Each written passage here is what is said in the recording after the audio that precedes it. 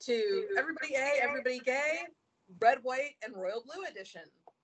Pretty self-explanatory, but tonight a queer exploration of the book-to-film adaptation of Red, White, and Royal Blue.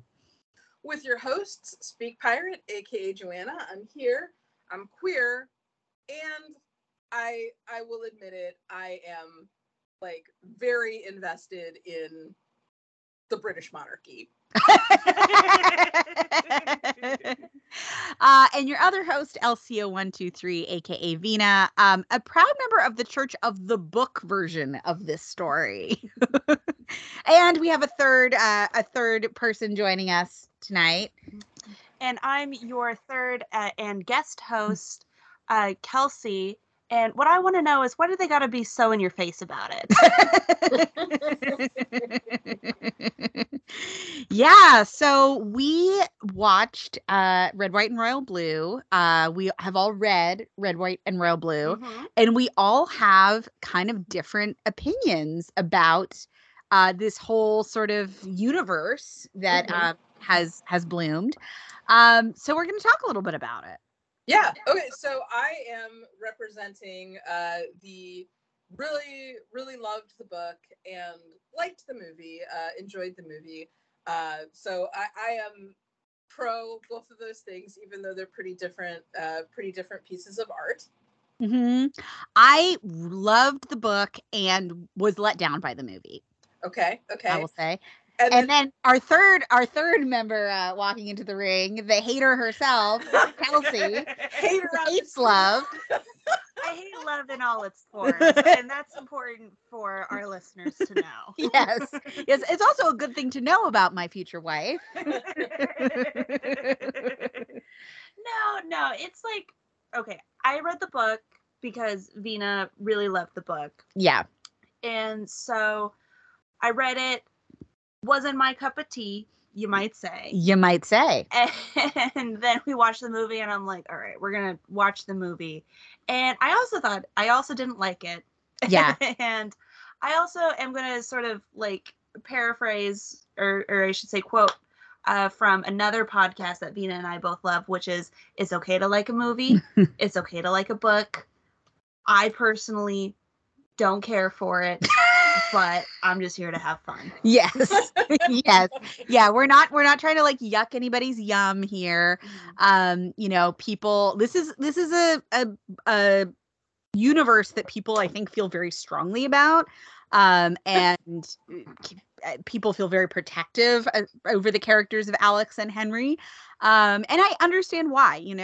It's a story that I think a lot of people maybe felt a level of representation that they hadn't felt before, or just a level of, connection and sweeping romance that queer characters don't often get. And so, I totally get it. I will be the last person to criticize somebody for like loving a piece of media so much that they don't want to hear any criticisms about it, because I have certainly been that person. Yeah. Well, yeah, but I think it's also like, you don't have to love a thing unconditionally. Like the world is wide enough for Hamilton and Burr. Like, you can hold two truths, like one in each hand, and they can exist in the same space at one time when you bring those hands together. So yeah, but you know who would love the book? Aria Montgomery. It's a fairy tale. She would. It's queer. It's Prince Charming. I mean, yes. I when you say like a level of representation, like I feel like that's what this story has. It has the sweeping romance. It's like a queer fairy tale. It's also a bit of a political fairy tale. A pivotal point in the story is the Democrats winning Texas, like, in our lifetime. So, there are a lot of like just sort of like happily ever after kind of elements to it. So yeah, like, why don't we talk about things that we liked about the book for the two of us who liked the book, and then Kelsey, you can talk about things that you liked less about the book. Things that you hated about the book. Yeah. What are some of the things that you love about the book? So I love the queerness of it. Like, it's not just about these two characters falling in love, although that obviously is like the central plot of what's going on. But it's like, it's steeped in queerness. Like, they talk about queer culture historically, and they talk about like queer literature and like Bram Stoker, and like, you know, I love the way that it's steeped in queerness. There are other supporting queer characters. You have Nora, who is one of Alex's friends. You have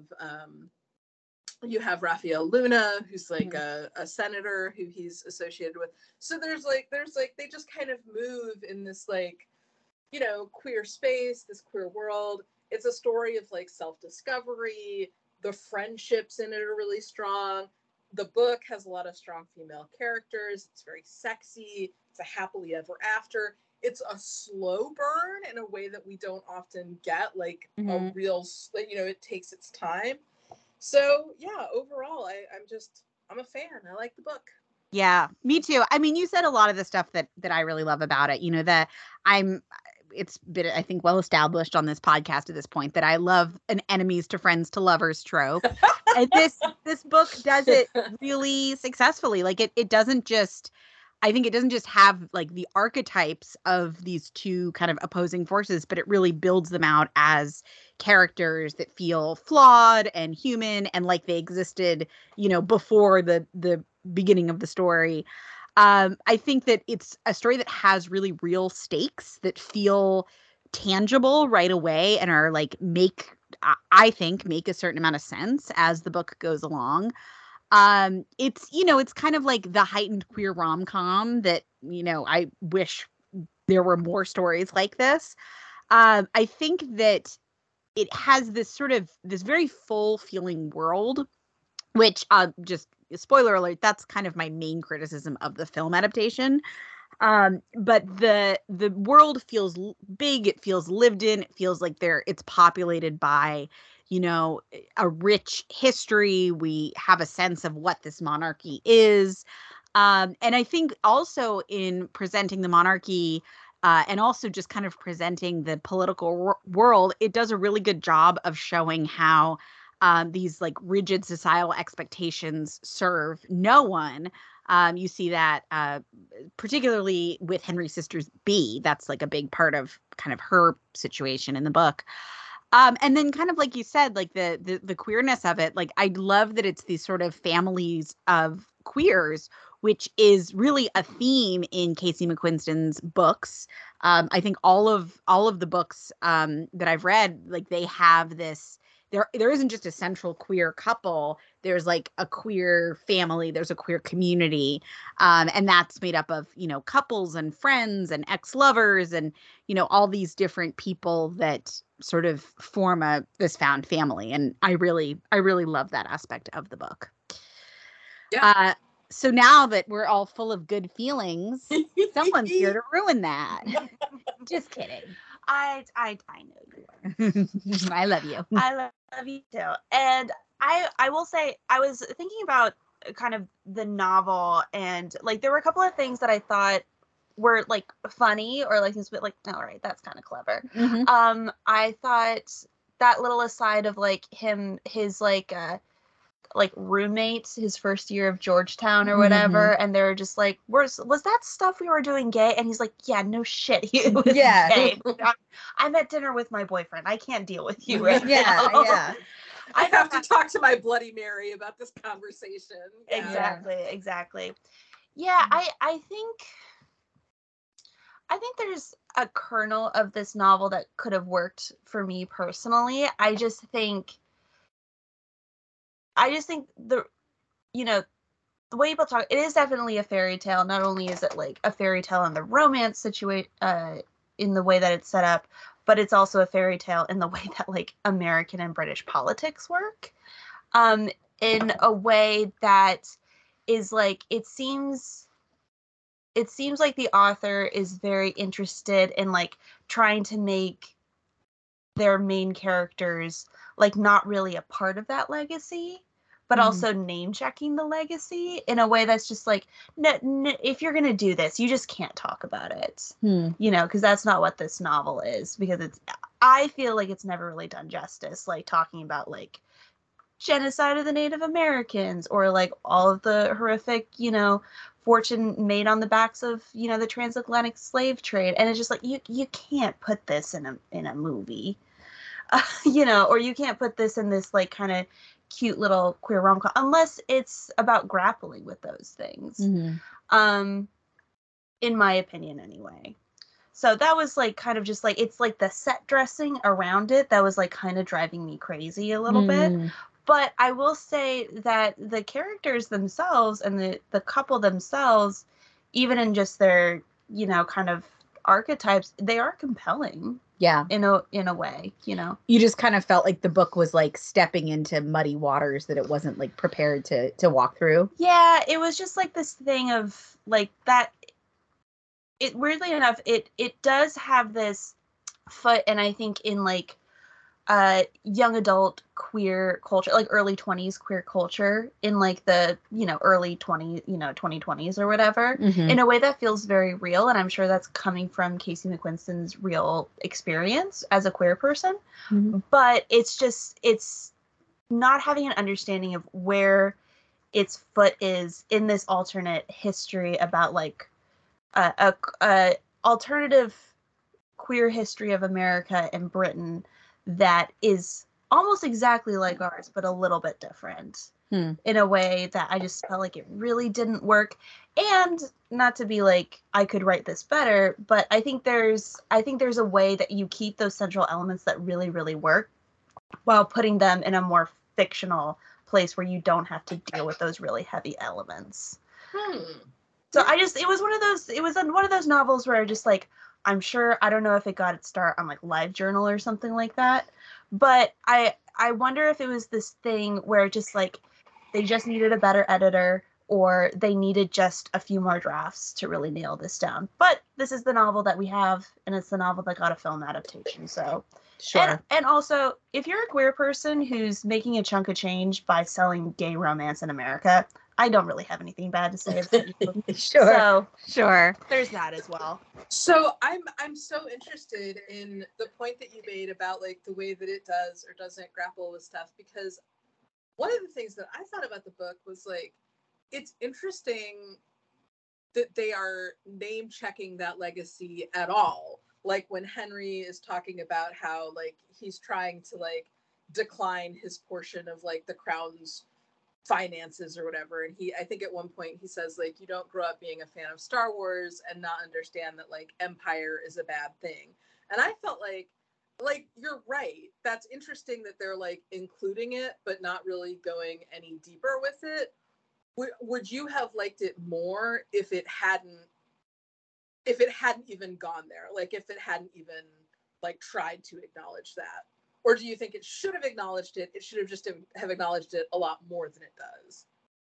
I think it would have been interesting if it was a character piece of somebody who is a very prominent like son of like a major family, whether that's a British monarchy or a presidency, dealing with like, okay, how do I move through the world with that kind of legacy? Because that's a legacy that like every American and every British person, among also lots of other different kinds of people, have to deal with every single day. And that's really confusing.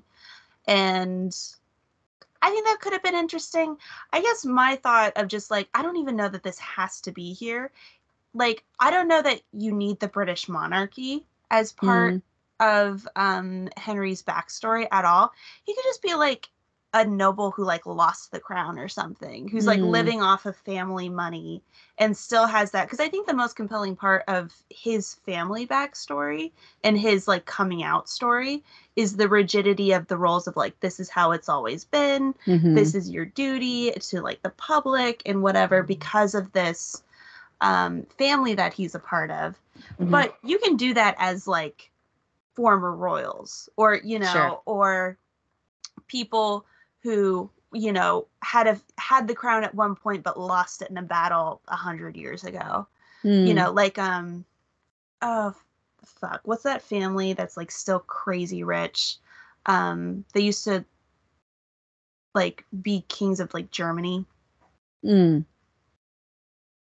I'm not. You're the monarchy expert. No, I don't have that at the tip. But like, I've read other, like I read a queer YA that was like about the like the fictional like Scottish royal family or something, Sure. like, so you could do something like that, they could, or they could be like, I'm trying to think of, they could be like the royals of like Genovia or like whatever, right, like whatever made up, yeah, mythical. Okay. Yeah. Cool. Yeah. Anyway, that's what I'm just saying. But like, it could be like some Yeah. fictional family that still has like crazy amount of money from like now kind of illegal, dubious, notorious sources. Mm-hmm. But like, there's something about like making it like the British monarchy in particular that I'm just like, well, this doesn't. You don't need this, Yeah, and I will say I think that was an aspect that the movie struggled with for sure. But yeah, you could kind of Princess Diaries it, right, and have this like mythical land, and it would make it even more of a fairy tale, right? Yeah, it's I think that the book is more successful at kind of existing in both the fairy tale world and the realistic world. You might disagree with that, but I think it's more successful at that than the movie. Like, one of the things that I feel like is very tricky in any romance novel, like in any romance novel that's going to wind up with a happily ever after ending, which is most of them, you have to have like a good obstacle, because so many romance novels, and not to be like especially queer romances, because I'm sure it's a thing in straight romances too, I just don't really read those because who has time? Who wants to spend their wild and precious life reading about straight people falling in love? The world is full of that nonsense. So no, but like, I don't love it when I'm reading a romance and it's like, ladies, this entire situation could be resolved with one conversation. Right. Like, if you know, like, this insoluble obstacle of like, one of you just bought a house in North Carolina. The other one is like a fabulously wealthy Hollywood actress. Like, well, maybe if you talk about this situation, you could like find a workaround, whatever. But I actually feel like one of the things that like having him be like a member of like the British Royal, like, I feel like that, like, the obstacle is pretty good. Like, Vina, when you were talking about like the stakes of it, like, it does seem like, okay, so like one of them has this like position of, I mean, I don't know if you would say that Alex has like a position of power, but he has like a significant, he's like a popular member of like an American political dynasty, and Henry is like the closeted Prince of England. I feel like that's a pretty good obstacle, so we can't like really let people know about our relationship. We can't, like, I felt like that was I felt like that was an obstacle that like would take more than one conversation to solve, so I appreciated it. Sure. Yeah, and I think that, again, I feel like that's where the movie, that's where the bigness of the world in the book, something I think is lost in the translation of the movie a little bit. But do we want to talk a little bit about the movie? Because I do have some things I liked about it. Oh, great. And I have some things that I didn't like about it. So we'll be able to have a little bit of a crossover. Yeah, for sure. Okay. Should I start with what I liked about the movie? Yeah. Okay. So I liked that the leads, I don't know that I'd say they had incredible chemistry, but I think they seemed game.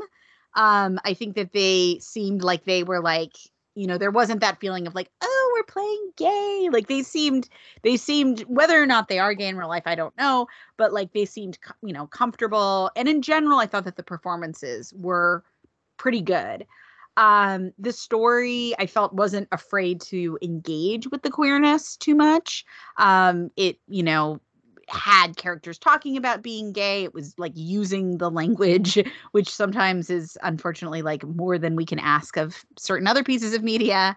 I thought that like what we got of the supporting characters was really fun.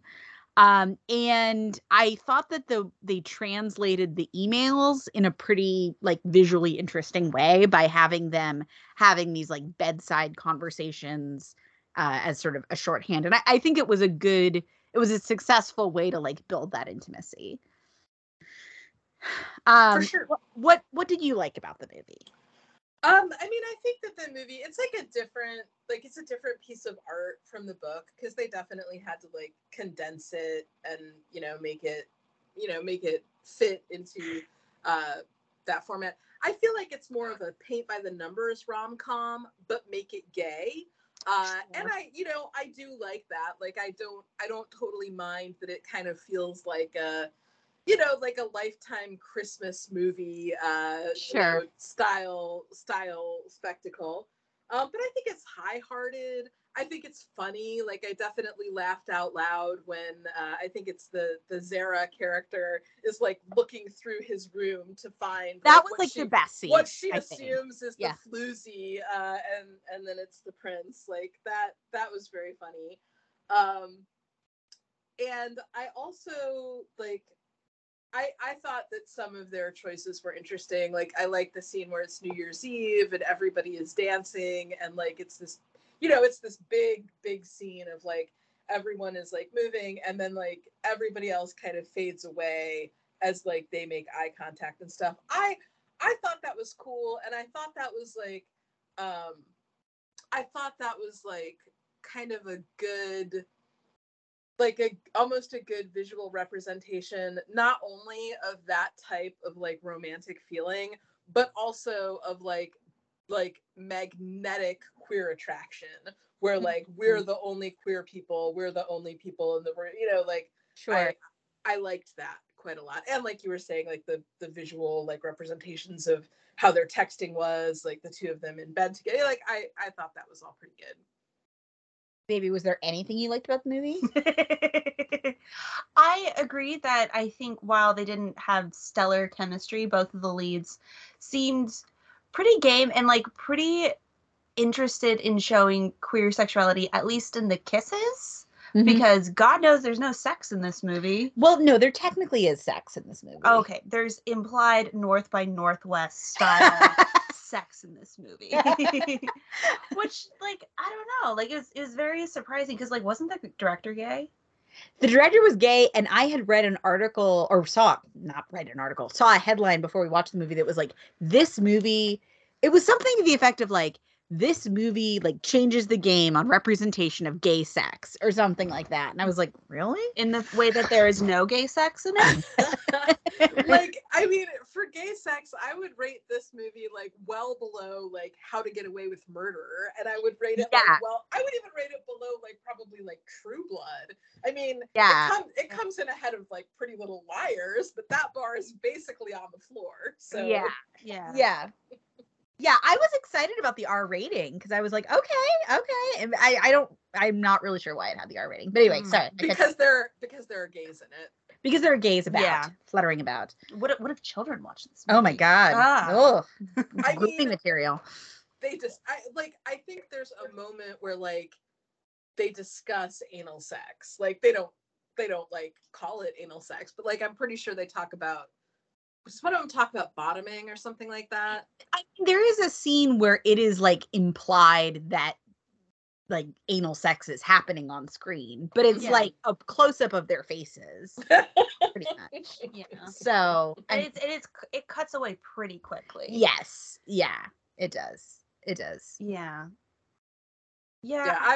End of list. I think that's kind of it. Sure. Just because like. I don't know. I don't want to jump to the next section of what some people didn't like about this movie.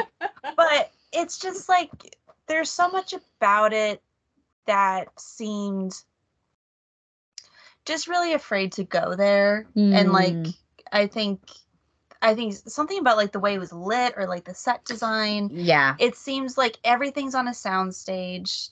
Either they needed to like reduce the amount of locations that they're in the script and find some like dumb way for them to like be in the same place at the same time. Yeah. Or like not have these cheap looking sets. Sure.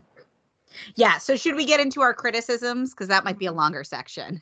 Well, yeah, I would say that my number one like criticism of it would just be the way that the female characters have all sort of vanished or become a lot weaker. Like we really don't see Henry's sister Bee very much at all. Like No. that storyline is really basically cut. The entire character of June, Alex's sister, is just 86'd from the movie, and Nora kind of becomes like a stand-in for like her character as well as June. And even like Alex's mom, although she's still there, played by Uma Thurman, doing some accent work, doing the most, doing some Texas, yeah. Really giving us an Alex Drake Yep. Texas presidency situation. Like even her character, I felt was like really like, I don't want to say like weakened, but like very, very, very watered down. Like the queer supporting cast is really like vanished. Like the two queer characters here, we have, I guess Miguel is also a queer character, but like the queerness of the world is really diminished. And I think that is to like the detriment of the story. Yeah, I mean, I 100% agree with everything you just said. My main criticism, and I kind of alluded to this earlier, is just that the world feels so much smaller, and it makes the love story feel less impactful and the stakes feel lower. Like, one of my favorite scenes in the book, like a scene that because I just a little bit of backstory. Part of why I think I love this book so much is I listened to it during like the heart of the pandemic when I was very, very lonely, and just walking around on my little walks that I'd take, listening to it on audiobook, it really, obviously really got to me. And the scene that made me literally like in public start sobbing and have to like, take a few deep breaths is the scene when they find the mural of Alex and Henry. And it's sort of this, literally this visual representation of like, oh, maybe we can do this. Maybe we can be out as a couple and the world won't end. And in fact, maybe like a new world can be created. It's just really beautiful. And I feel like the movie eliminates so much of that. And it really made me recognize that what I loved about the book was not just the romance, which I think if you just love the romance from this book, you might really like the movie, because the romance itself is like pretty much the same-ish. But like, to me, it's the world, it's the other characters, it's, the interactions with Bee and sort of the backstory about Bee's difficulties. It's, the stuff, the whole situation with Raphael Luna and kind of how that intersects, and the whole, backstory with Alex's old roommate and kind of Alex's realization of his own queerness. And like, so much of that is either like whittled down or just straight up eliminated. And I think it's to the detriment of the film. And then, to kind of echo what Kelsey was saying, like, I think on top of that, it's not very interestingly directed, and it's not really very interesting to look at. And so I think that like, in the absence of like a really cool visual style or set piece, which, for example, like the mural would have been, right? It really, to me, really detracts from the story. And in general, like, it seemed to me watching this movie, I was like, oh, they didn't have a budget, did they? Like, it seemed like it was made cheaply. And I wish that this book had gotten to have like a huge budget and just like, maybe even been like a mini series or something. I know, your worst nightmare. But like, to really flesh out, like, the first episode would be red, the second episode would be white, royal, third episode would be royal, and then the last one would be blue. And Kelsey would be like, they couldn't have put royal and blue together. Oh my god, this is horrible. But just I mean, I feel like a broken record, but just filling out the world a little bit. because it not only visually does it feel like it's just kind of these two actors on a soundstage, but it sort of like plot wise feels a bit that way to me as well. You know, that being said, I think that, like, again, I think the actors are doing a good job. But to me, it wasn't really a very successful adaptation. And I think also like part of that too is that the sexuality felt very neutered. Because I do think like part of what I really like about the book is, you know, what you were saying earlier, Joanna, it is sexy and sexual, like, and that's part of it, because part of the book is like the idea of like, oh, a man who is maybe not ever consciously thought about having sex with another man suddenly finds that he really wants to have sex with another man, and like, how does that work? You know? And you know, I think some of the choices, like the choice to have it be that like Alex kind of knowingly was like maybe a little bit bisexual, I think took away from the character a bit. I do want to talk about that, because that's one, I mean, there are a lot of like differences between the book and the movie. Like, you know, the president is not divorced and remarried, like she's still married to Alex's dad. You know, they're like the elimination of characters, the meshing together. But one of the main things I think that's different is that Alex does already, like, it's canon, I think, in the movie that he has previously hooked up with Miguel, who is like he works for like BuzzFeed or Politico or something like that. So like we're to take on faith that like the somewhat closeted son of the president previously hooked up with like a media person. Because, you know, sure, why not? You know, in this world. But how do you feel like it changes that? And to what degree is Red, White, and Royal Blue a coming out story? It's a good question. I mean, I think, first of all, I think whenever you're like cutting or combining queer characters, I think anytime you're doing that in general in a like book to screen adaptation, that almost never is a great choice. But I think especially when it's like queer characters, because part of what they basically did was they took Raphael Luna, and is Lucas the name of his roommate? I forget what his name is. Liam. I know. I don't know if it was his roommate or if it was like his high school buddy, but yes, right. Liam is the character. Liam. They kind of like split the difference, turned that into this other character, Miguel, who's like doesn't really resemble either of those men. He just like has a sort of similar functionality. Oh, but he's like Latinx, like Raphael Luna, and he's gay, like Liam. So you can see how they put like the what they thought was the essential DNA of those two characters. Yeah, sort of mixed it up. Yeah, and he's like also kind of like vaguely evil too, which is annoying. I think that it takes away from Alex as a character, because I think that, I don't know, it sort of adds this element that I think is not necessary, which is like the idea of him being potentially outed by another queer person, which I never like.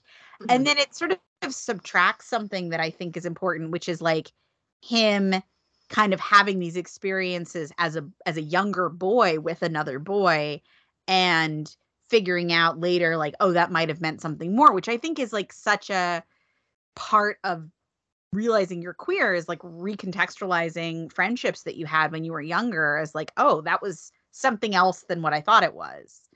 Right, especially because Alex is bisexual. Like, and so in the book, there's that whole section where he's like, you know, there have been a lot of times in his life where he's thought to himself, well, he can't possibly be into dudes. Like when he kisses a girl and he like, you know, he likes it. And when he, you know, like just, and there's a point at which he says like, then it occurs to him that like people who are actually straight probably don't have to spend this much mental energy, like convincing themselves that they're straight, which is like a pretty solid revelation, it feels like. Yeah. And it's one. Also, I just feel like from a narrative perspective, it's like a much less, it's a much more boring choice to have it be like, okay, here we have Alex, like the closeted son of the US president who falls in love with Prince Henry, the closeted like Prince of England. Like, I feel like having them both start from the point where they know that they're gay, but they just can't really, or they know that they're queer, but they can't really tell anybody. That is like way less interesting than like Alex is on a journey of self-discovery, but the guy that he falls in love with is like this impossible, this impossible object of his affection. Yeah. Mhm. So what do you both think about, do you see Red, White, and Royal Blue as a coming out story? Well, I'll just say I think it's entirely a coming out story. 'Cause Yeah. not only is it Alex's journey of like kind of understanding his sexuality in a way that was really different, but also not only like him coming out to his family and the world in like kind Mhm. of the literal sense, but I think realizing that his entire life is going to be different based on this information and who he's fallen in love with, which I think is like the other side of like coming out stories that we don't often see explicitly, which is it's not just the like the big scene of like coming out to your parents and like finally verbalizing the secret, Yeah. but it's realizing that like, oh, every decision I make from here on out is going to be different from what I planned. Yeah. And that is also Henry's story of like every decision I make was to fit, this really rigid archetype, really rigid role that my family has cast me in, and I'm deliberately making the choice to, threaten, quote unquote, threaten those relationships by making a different choice that's good for me. So I think it's entirely a coming out story. And just to piggyback on what you said about the Miguel character, it's also a bad character moment on Alex for how ambitious he is, that he would ever put himself in a situation where he's being sexual with a media person. Yeah. So it's just like this thing of like, okay, then what is this character then? Yeah. That's such a thing Yeah. in the books. It changes his character. I feel like it changes his character in a negative way, and it makes him like, in the book, his treatment of Liam is not great, but it's not great because he's clueless, like Yeah. in the movie, his treatment of Miguel is not great, and it's because he's sort of like, he feels a little sleazy in his like dealing with that relationship. Miguel also reads as much older than Alex, and it like in a way that I felt read like I was like, okay, so is this like getting into like a weird like age, I don't know, like the age stuff I found odd. I could not tell how old Miguel was supposed to be because I felt like his character was just very ill-conceived, because like, Yeah. I'm not 100% clear what media outlet he worked for, but it was like he just had like magical access to all these events. Like, he was just like, oh, a party at the White House, yes, of course he's there and invited and covering it. Like what was even a party? It was like a state dinner or something. Like, Yeah. oh, okay, so of course, like, whatever outlet he works for, he's like high enough up that like he's like covering these events. But also, I didn't feel like you were supposed to think, like, he seemed like he was in his 20s. He didn't seem like he was like in his 30s where he had like, a super established media career. I don't know. It was very, I agree with you. That was like very unclear and had a lot of question marks around it. It would have been great if he was like, if he like worked for like the Daily Show or something, and he was just like a comedy journalist or something. Or just like a really brazen Washington Post competitor. Sure. Sure. Yeah. Yeah. I don't know. What's your take on this story as a coming out story, Joanna?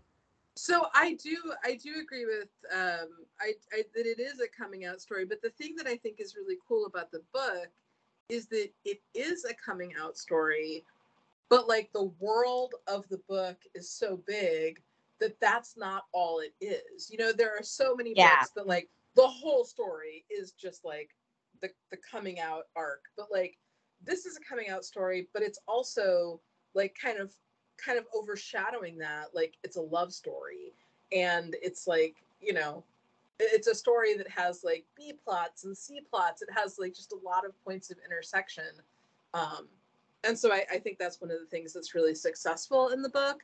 And I do think that like removing that element is one of the things that makes the movie like not as great as the book. I still like the movie. The movie still brought me joy when I watched it. And I'm happy that it exists even in this like kind of watered down form.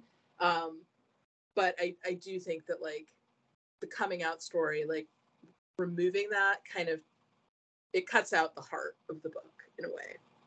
Yeah. I don't think I realized how much I liked the the bigger world of the book until I saw the movie, you know, and it was like those characters had been like plucked into a different story almost. Well, I like what you said before about like the book is kind of about like this new world could be possible. Like, you know, and I think the idea, you know, there's like the great men theory of history, which has like definitely, you know, fallen like more into oblivion, and rightfully so. But I think there's this idea in the book that like a certain type of person coming out, or like this type of love story, like it could change the world. It could make a world like, you know, kind of like before Ellen came out and after Ellen came out, and like there was a queer person on the cover of Time magazine saying like, yep, I'm gay. Like that there are moments that like change what we assume is possible, like what an everyday person assumes is possible because they see it happening like writ large in the world of celebrity. So I like what you said about that, and I feel like that's almost like to talk about a really different type of story, like Station 11, which is like a pandemic book and is about like the complete like dystopian destruction of our society, and then like what comes next, like a new world being built up. And I think that like the idea of that new world is always a little more interesting. The way that the movie works, I think the movie tries too hard to just exist in the world we live in. Like it's basically a flash mob of like supporters outside the palace that are what, like, you know, change everybody's mind. Yeah, I agree. And I think that the movie really, like the handling of the monarchy stuff, I think was weird. It was just like it felt like it was very quick, and it felt like it was a lot of kind of build up for nothing. Well, they weirdly gender swapped the monarch. I don't know if it's like because they were like, oh, we don't want to like be lampooning Queen Elizabeth, or I don't know why they did that, but it was a king instead of a queen, which was strange. And then they also like the brother in this movie, I forget what they might even call him, Prince Philip, I don't know, but he's like a cartoon villain. Like he is not, I mean, not like he's the most well-developed character in the book, but he is at least like a human person. Like in this, he's just like they might have, you know, in terms of like production value, they could have like replaced him with like an animated frog and it would have not been any different. Well, and to your point about like eliminating female characters, Henry's mom, I think, is an interesting presence in the she's not in the book very much, but like her absence her absence is a big part of the story. And then when she arrives, that like it's this huge kind of moment, and she's gone. The whole kind of like summit at the palace is like cut down to nothing.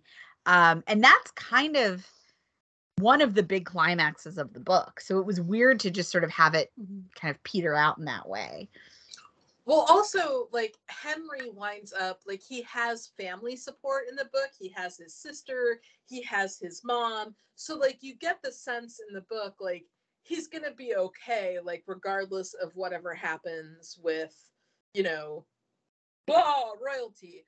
But you don't at all get that sense in the movie, just because his family is essentially, like, these two cartoon characters. Yeah. And speaking of moms, why didn't they cast Holly Hunter instead of Uma Thurman? Holly Hunter already has the Southern accent. Like, I believe her more as a politician. Yeah. Oh my goodness. She's already played a politician. Right? Yeah. Yeah. A couple of times, I think. Yeah. What did you guys think of the leads in general? I thought they were both pretty good. Mm-hmm. Like I said, decent enough chemistry. I wanted to double check that I got the name of the show right. But did either of you, I know you didn't, but Joanna, did you watch Minx at all? It was on HBO Max. I think it's on Showtime now. No. Okay, so it's a show about, it's like set in the 70s. It's very fun. I haven't watched the second season. Gay stuff happens in it in a way that is really fun.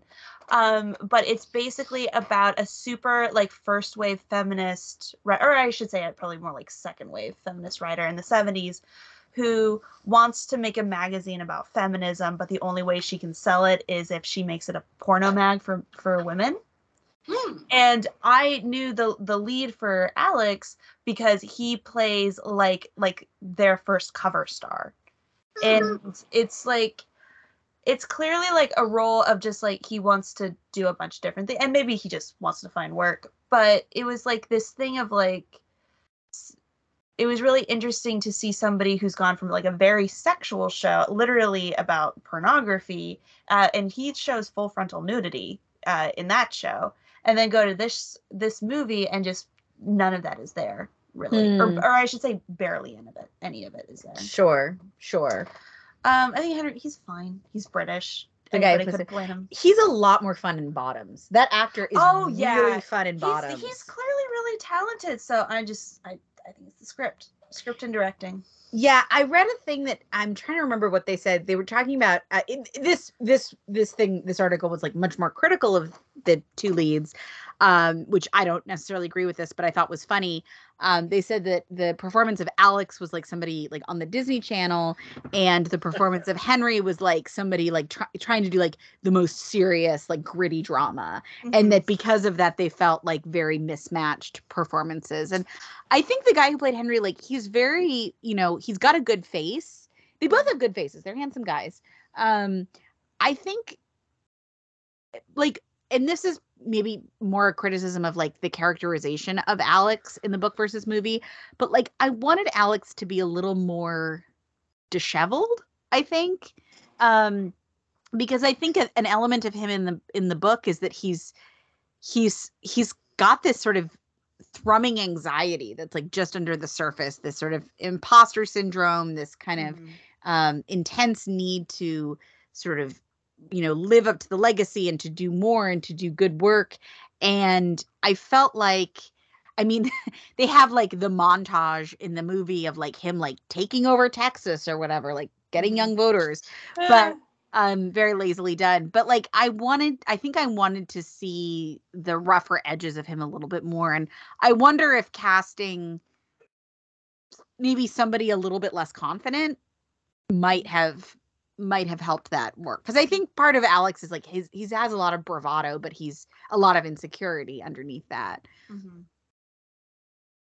I think like I liked the leads well enough. I don't really have anything bad to say about them, but I do think that it's like a factor of the script and the directing. Like on Pretty Little Liars, we've often talked about how lucky they were that they cast Lucy Hale, because the character of Arya could be so annoying if it was like an actress that wasn't like as up for it as Lucy is. And so I feel like this is just a situation where like they didn't get that lucky with the casting. Like they didn't get get people who were like so charismatic or so charming that they could like carry a weaker script or make it a bit more believable.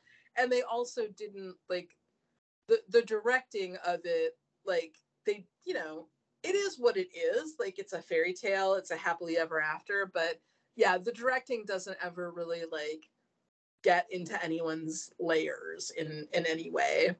Yeah.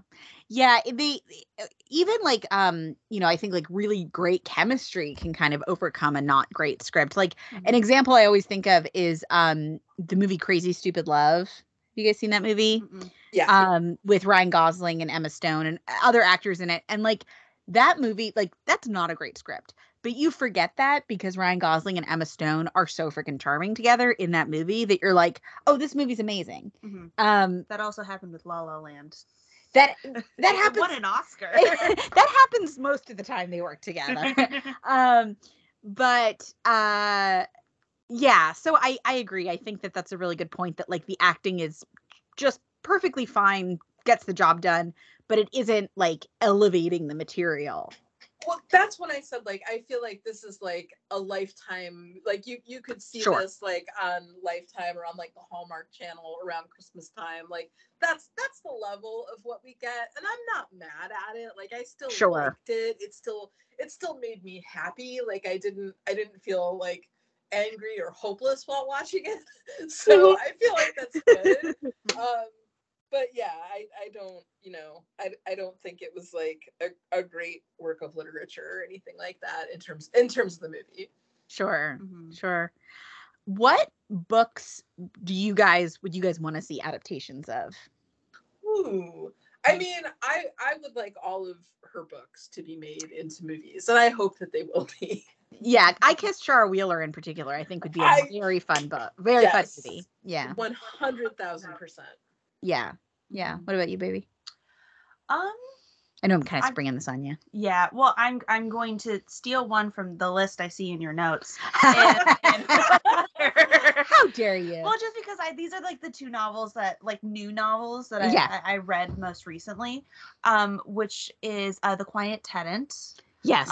Which is a true crime novel about essentially a rotating perspectives from a woman who's being held captive in a shed for 5 years by essentially a serial killer, the serial killer's daughter, and the woman in town who's romantically interested in the serial killer. And like the way she plays with perspective and like how the actions of this one man like affect these women in particular, and playing with perspective in a way that felt really visceral, and it like was paced super well, and I think it could make for an interesting movie, or as we've talked about, an interesting miniseries, because I think that might be a little bit easier with rotating perspectives. The other one is Prom Mom, which was another Vina recommendation. So I recommend some good books. Yeah, you do. Which is basically it's a novel that takes place over the early days of the pandemic, and also flashes back to the early 90s, where the main character has sort of this affair with the football player who she's like tutoring, and like gives birth at prom, and the baby dies, and she like goes to prison, and then it's like, but like that's not a spoiler, you know that from the beginning. And then it's like flashing forward when she like crosses paths with like the boy who ruined her life. Yeah, really, in a way that is fascinating. It's so good. It's a really great book. Very different vibes from Red, White, and Royal Blue. Not really sensing a lot of love story in either of those picks. Not having read either of those, I'm not getting that happily ever after vibe as much. Both have happily ever afters. Yeah. Well, here I'll throw. This is an easy one. Now that one of my answers has been stolen. Actually, two of you each stole one of my answers. Oh, okay. But I will say The Seven Husbands of Evelyn Hugo. Oh my gosh! I just wrote that down as one of my answers. I just wrote that down because I hates that book. I hate it. Joanna loves. Apparently so. All right. Great. I will say I think I'm lukewarm on that book. However, I think that it would make a good like adaptation for the screen, because I think that the writing in that book is like not very good, but the story is very fun. I love the story, and also I feel, it's interesting that you don't like that book either, Kelsey, because I feel like, I feel like it does something really similar to Red, White, and Royal Blue, in that it like, reading that book, it leans really heavily on the world that exists. Like it leans a lot of itself on like, well, you know, the story of like Elizabeth Taylor, and like it just you know the story of celebrities that you think you know, but maybe you don't really know. But I think that book, like the weakness of it is the frame. Like it falls apart every time you switch back to the story of the reporter instead of the story that Evelyn Hugo is narrating. Like that, when you talk about like a book that like maybe needed another pass through from another editor, like I really wish that someone would have like suggested like just kind of cutting that frame device, because I felt like that was a dire weakness. Sure. And that doesn't have to be a dire weakness, because I think when I was reading that book, I was just like, oh, somebody read Interview with the Vampire. Like that's a framing in a novel that I feel works, but I don't know. I know for sure you haven't, but have you watched the most recent like TV adaptation? I have not. Okay, so I will say, and I know you haven't been wild about Interview with the Vampire adaptations, made previously, but one of the things that I really loved about it is that they use the framework of the reporter in a way that I thought that was really, really compelling, because it's about the fallibility of memory, and like, well, you're telling me the truth, but you told me something different, 40 years ago. What is the truth? Was it raining that night, Louis? Like, it was like, it's this thing that where there's a level of conflict between the interviewer and the interviewee, that about challenging on certain things, about calling into question the reliability of this narrator.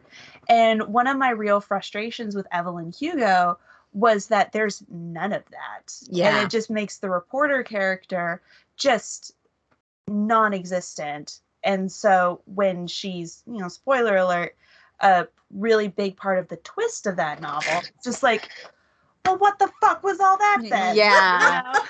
Well, I think that's also a failing in in Daisy Jones and the Six, to jump to another book by that author. Like, that's also a novel that has this interview framing device, and then the big twist at the end being like, oh my God, the interviewer is like, has this connection to the main characters in this way you didn't expect. And like, to again quote another podcast that we both love, you can keep it. Like, it's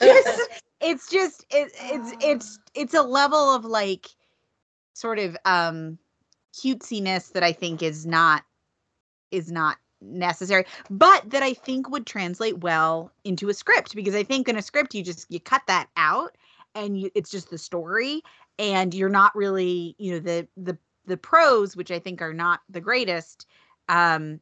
It's more about the world. It's more about the story. Sure. Yeah. The reporter in Evelyn Hugo like has the emotional complexity of a bowl of lentils. Like it's just not there. It's just not. But okay, so another book that I'm gonna say I think would make a good movie. Have either of you read Lucky Red? It's a Western. It's a Western, and it has like the main character is a queer prostitute who's kind of like making her way on the frontier. Did you like the movie True Grit? Did you see the movie True Grit, like the recent one? Yeah, I liked that movie. Yeah. If you liked that movie, I bet you would really like the book Lucky Red. And there is a love story, but it's not like I would not call the love story like the kind of prime motivator of the book necessarily. So I really enjoyed that book, and I would love to see like a mini series or a movie adaptation of it. Oh, nice. And I'm really gonna go out on a limb here. Like, I'm way over here at the edge of the tree, and I'm gonna say that Kelsey might even like maybe. My God.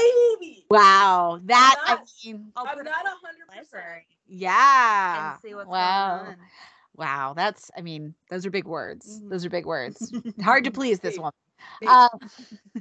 Another one that I'm going to name is The Bandit Queens. I know you haven't read that book. Have you read that book, I Joanna? have not, no. That was one of my favorite books that I read last year or this year, whenever I read it. And it's so, I listened to it as an audiobook, and it is like laugh out loud funny, but also truly like very emotional as well. It's about this group of Indian women, and one of the women is believed to have killed her husband, and a bunch of other women decide to start soliciting her services to try to kill their husbands. And it's really fun, and it sounds like it would be really dark based on the premise, but it's actually like really, really delightful. And yeah, high recommend for that one. Excellent. Another question I have is, what do you guys think are the best book to screen adaptations? Oh man, what a question. Okay, so I am a fan of the BBC original Pride and Prejudice with Colin Firth.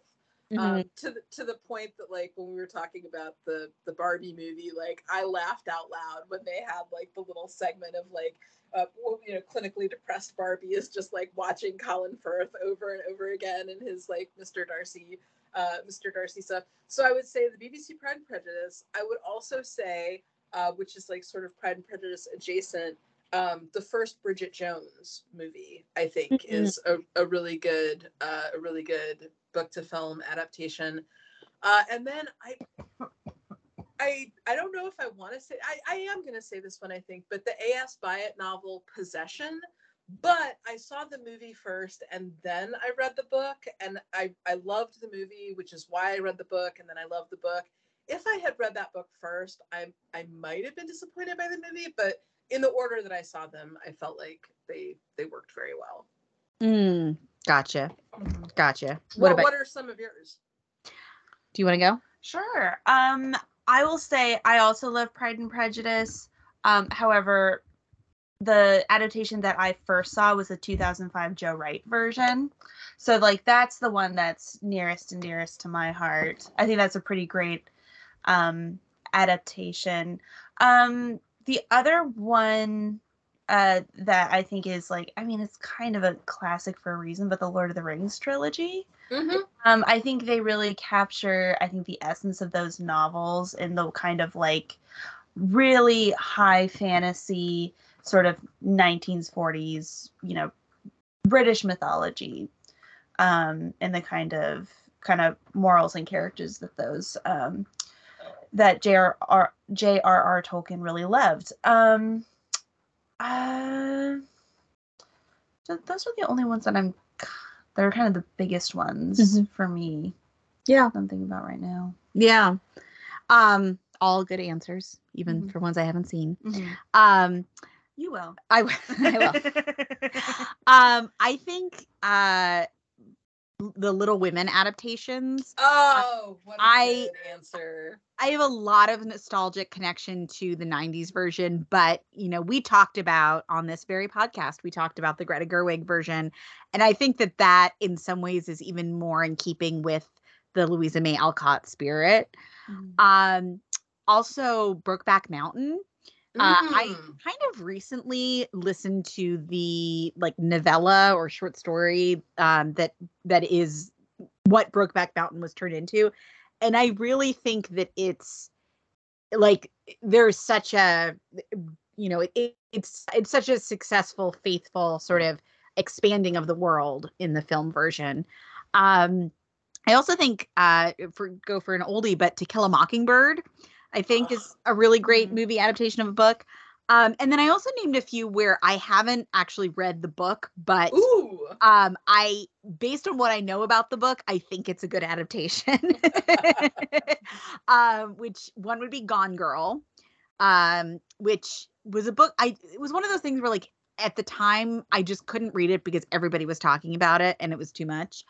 Silence of the Lambs. And The Devil Wears Prada. Those are a few Mhm. that I think, from what I have heard, are either the movie is either, considered maybe better or on par with the spirit of the book. Yeah, if we're expanding it to like limited series, Sharp Objects would be another really great adaptation. Mhm. Was Big Little Lies a book first? Yes, Was. it was. Yeah. Yes. Okay, I haven't read the book clearly, but I also think that like miniseries is just the first season is phenomenal. Mhm. I don't know why they made a second season. Yeah. And actually, I'm going to say, again, having not read the book, but Pretty Little Liars. Oh man. So Yeah. I was gonna say that Big Little Lies, I thought that was actually like the miniseries was probably better than the book, having read the book. Pretty Little Liars, boy, that's a tough one. Like what's better, what's worse, the books or the series? Well, 'cause yes, you I both have guess. you both have read some of the books. Mhm. Yes, Yeah. correct. Yeah. Mhm. Yeah. Yeah, I would say the books are genuinely awful. Sure. Mhm. Like there are these little vignettes and like none of the girls are friends or really talk to each other.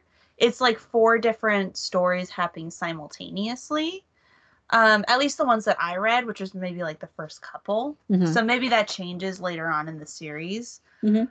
But I would say like I would say like the books are worse in a lot of ways because like none of the fun stuff in Pretty Little Liars, the show, is present in the books. I would imagine that probably the mystery is much more cohesive Interesting. because they don't, I think the novels are like pretty short. Sure. So obviously she doesn't have as many pages or minutes to fill. Right. So like the mystery is probably way more, incomprehensible in the show as we've talked about, but it's still like more fun to like live in that world though. Sure.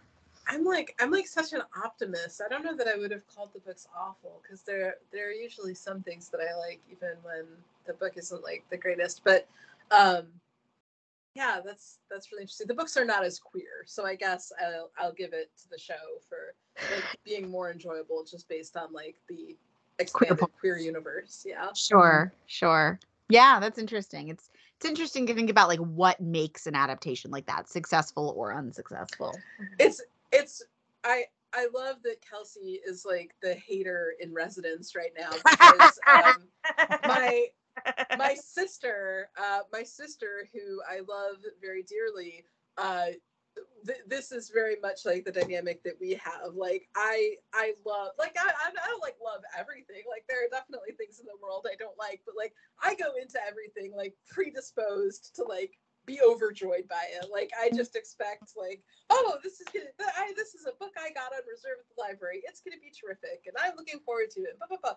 And like my sister will hate something like at the drop of a hat. Like she just goes through like I feel like she goes through the world like ready to like hate any protagonist who displeases her and therefore hate their entire book and like anything that reminds her of it for like years going forward. So yeah, love that energy as well. Yeah, it's it's important to have that balance. Mm-hmm. Yeah. Of course. Yeah. Well, do we have any more that we want to say about Red, White, and Royal Blue? I think we've said a lot. I think this was an awesome discussion from like many different perspectives about book and movie.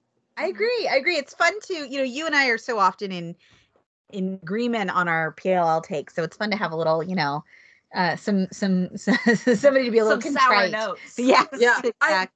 I will also say, like, another book that I read this year was Spare, which is actual Prince Harry's memoir about growing up in the royal family and then kind of breaking away from it in his relationship with Meghan Markle and their decision to move to the US and everything like that. And I think that like reading that in tandem with Red, White, and Royal Blue is like really interesting because again, it's like it's like grappling with this world and like what it takes to, you know, get out of that mold even a little bit. So just interesting like nonfiction and fictional counterparts. Absolutely. Mhm. Absolutely. Sure. Yeah. Well, this was a very fun and potentially controversial discussion. You know, we absolutely want to hear people's thoughts. You can direct all of your hate mail to Kelsey. But you can, of course, send us an email at everybodyapodcast@gmail.com. You can check out our Instagram at everybodyapodcast. You can check out our Spotify, Everybody A, Everybody Gay. You can also leave a rating and review on iTunes. We would appreciate it. Yeah, we're just kind of continuing along with some of these bonus episodes. We will eventually get to the reboot, but for now, we're just enjoying talking about some queer stuff. So we will continue along, and we hope everybody's doing well. Yeah, We're until gonna get next time. with "Don't marry her" in the subject line. Well, tough because we already booked the venue. All right. Until next time, everybody. Take care.